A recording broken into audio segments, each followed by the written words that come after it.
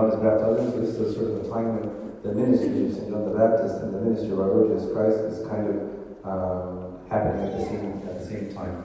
And so it's a good time for us to reflect on the humility of St. John the Baptist and how he's able to, like he said, decrease in our head, allow our Lord Jesus Christ to increase. There's a very famous quote that I like. It says, humility is to make a right estimate of oneself. Humility is to make a right estimate of oneself. All of us, I think, recognize that humility is a great Christian virtue, and of course being the opposite of pride, which is one of the biggest sins. But what does humility come from? And why is it hard to sort of attain? And part of that answer is found in these final words of St. John the Baptist. This is the last time actually we hear from St. John the Baptist in the Gospel. And these are sort of the final days of St. John's ministry. St. John, as you probably know, achieved a lot of popularity in his last days preaching and baptizing. And lots of crowds of people came to hear him. And there's a big cross-section of population: Pharisees, Sadducees, rich people, poor people. And a lot of them thought he was the reincarnation of Elijah the prophet. King Herod actually even enjoyed St. John the Baptist's popularity and listened and responded to St. John's sermons in general. But when St. John spoke personally against Herod about his sin, about living with his brother's wife, Herodias, Herod and his wife turned cold against John. But we're told in the passage that we read today that St. John was not yet in prison, but St. John's famousness or popularity began to decrease. It was decreasing as more and more people began to follow our Lord Jesus Christ. And so St. John's disciples were concerned about this loss of popularity, that St. John was kind of losing people. They didn't want to see their prophet or their leader to be sort of in second place. So they came to him and they said, you know, the one who was with you across the Jordan, to whom you bore witness, look, he's baptizing and all are going to him. So they're warning St. John, they're saying, you're dropping in numbers. Don't you feel bad that you're not as popular as you used to be? What can we do to change your ministry, make it more exciting, make it more enticing? Maybe you should rebuke Jesus. Say something to slow him down. But St. John's reply is actually the opposite. His exact words are very important. He says, a person cannot receive even one thing unless it is given to him from heaven. So St. John's reply excludes the possibility of sort of fate or chance or luck as an answer to any of the circumstances. All of the events of time are under the providence of God. This is what St. John is saying in this statement. If you consider actually the entire Bible, God being in charge is present in every page of the Bible. God's control in all things as King of Kings and Lord of Lords is the unfolding of the Bible as His history. His foreknowledge and His providence in history. God sees and God knows the future. And He declares the end from the beginning, like we say in Isaiah. And so St. John says, a person cannot receive even one thing unless it is given to him from heaven. So when I have this proper sense of God's control over the world, it does not mean that I can be lazy as a Christian and blame my lack of achievement on God. But it does mean that whatever the result of your efforts, I should see God's hand in them.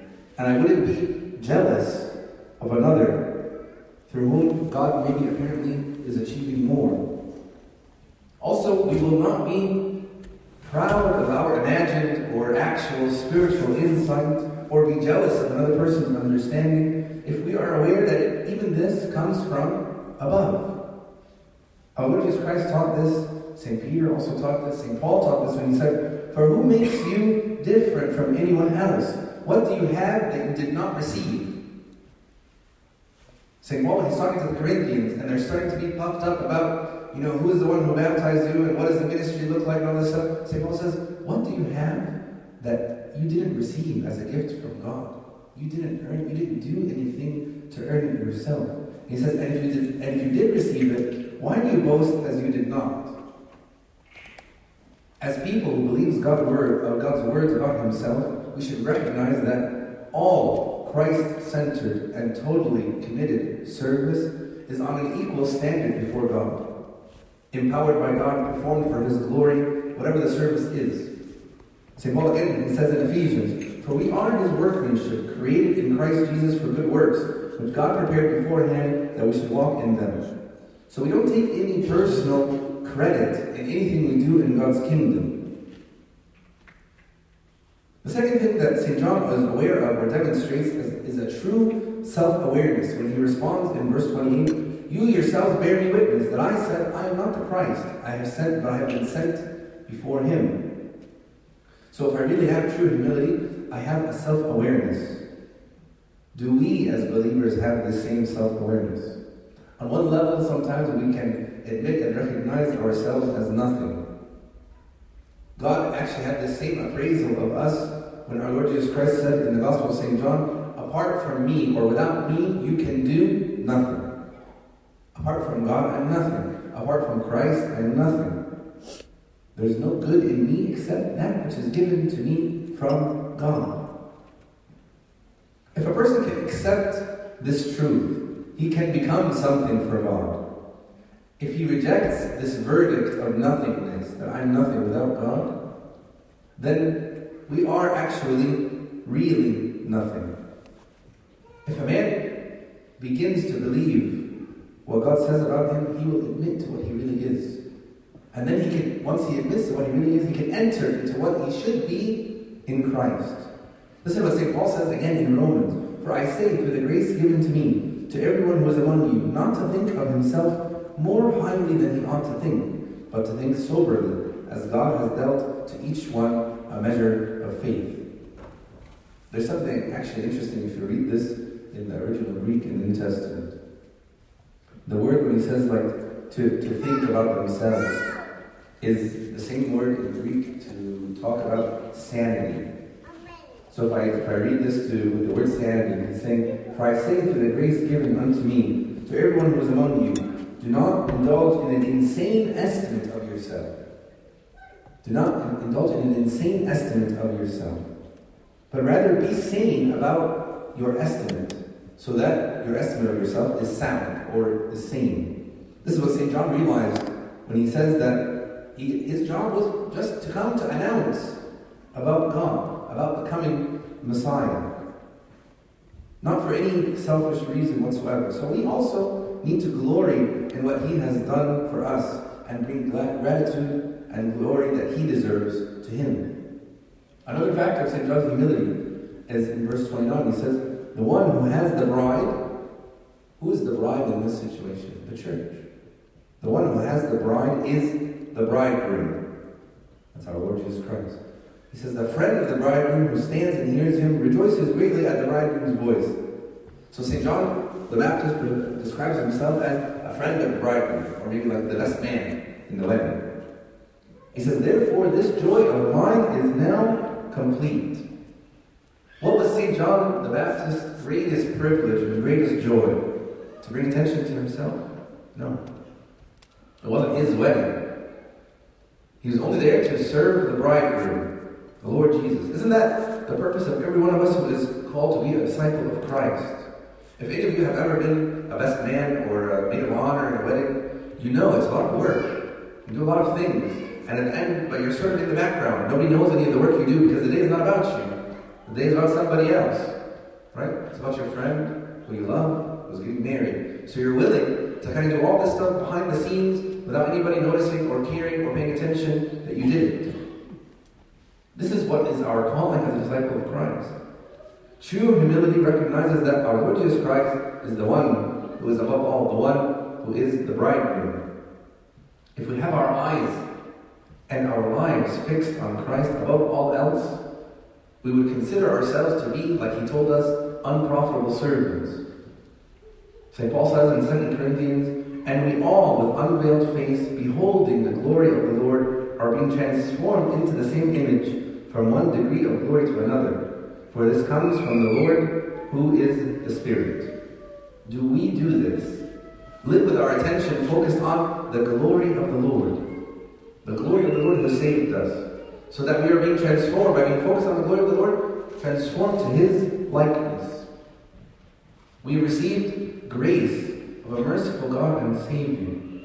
And so we should be serving him. Should be adorning Christ above all. in our lives. He is the one who is center stage. Everything and everyone should pale in comparison to him. And if you look at the last part of that verse, 29, therefore, this joy of mine is now complete. What was St. John's mission? His mission was not to gather people around himself to build a church. It was to point others to the direction of the Messiah. He was emphatically stating over and over again that he was not Christ early in the beginning of his ministry. And now he clearly and again says, I am exceedingly glad, I am joyful, not because I've been successful, but that because God has caused me to be faithful, to point others to Christ. The bridegroom has come to sort of present himself to the bride, to the church, and the glory belongs to him. That's an amazing admission by St. John. True humility experiences joy in leading others to Christ. There's no greater joy for a believer than to witness others to the grace of God in our Lord Jesus Christ. God is building his kingdom through those of us who believe. And this message is proclaimed to or by believers to the world, which is lost in sort of darkness and sin. There should be no then greater joy than to be obedient to this call of Christ, to share the gospel message with those who have never heard it or don't understand it. Joy is found in worshiping and serving the Savior. Sort of saying, here I am, use me for your kingdom. Having this attitude and then doing, working. St. Paul says, I consider my life worth nothing to me. My only aim is to finish the race and complete the task the Lord Jesus has given to me. The task of testifying to the good news of God's grace. Testifying to the good news of God's grace is all of our tasks. Not just St. John, not just St. Paul, not just the apostles, not just the priests. Out of God's grace, He is able to use all of us to share the gospel with others. Have the courage to ask someone, can I share something that I read in the Bible with you? Can I share something that touched me or affected me? The last thing in verse 30, St. John says, he must increase, but I must decrease. He must become greater. I must become less. We, as sinners, who before the coming of Christ had no hope of anything but death, should be continually lifting up, exalting, raising up Christ. And in His love and work for us, and in His exalted position, He raises us up to God the Father. It is God's intention that in the life of the believers, that our Lord Jesus Christ continues to increase in our hearts and in our minds, and our focus becomes less and less of ourselves. All I have and all I need is Christ. My only boast, my only glory is in the Redeemer and in the advancement of His kingdom. May God make it so that our greatest joy is to be having our Lord Jesus Christ increase while we decrease, and glory to our God forever and ever. Amen. Blessed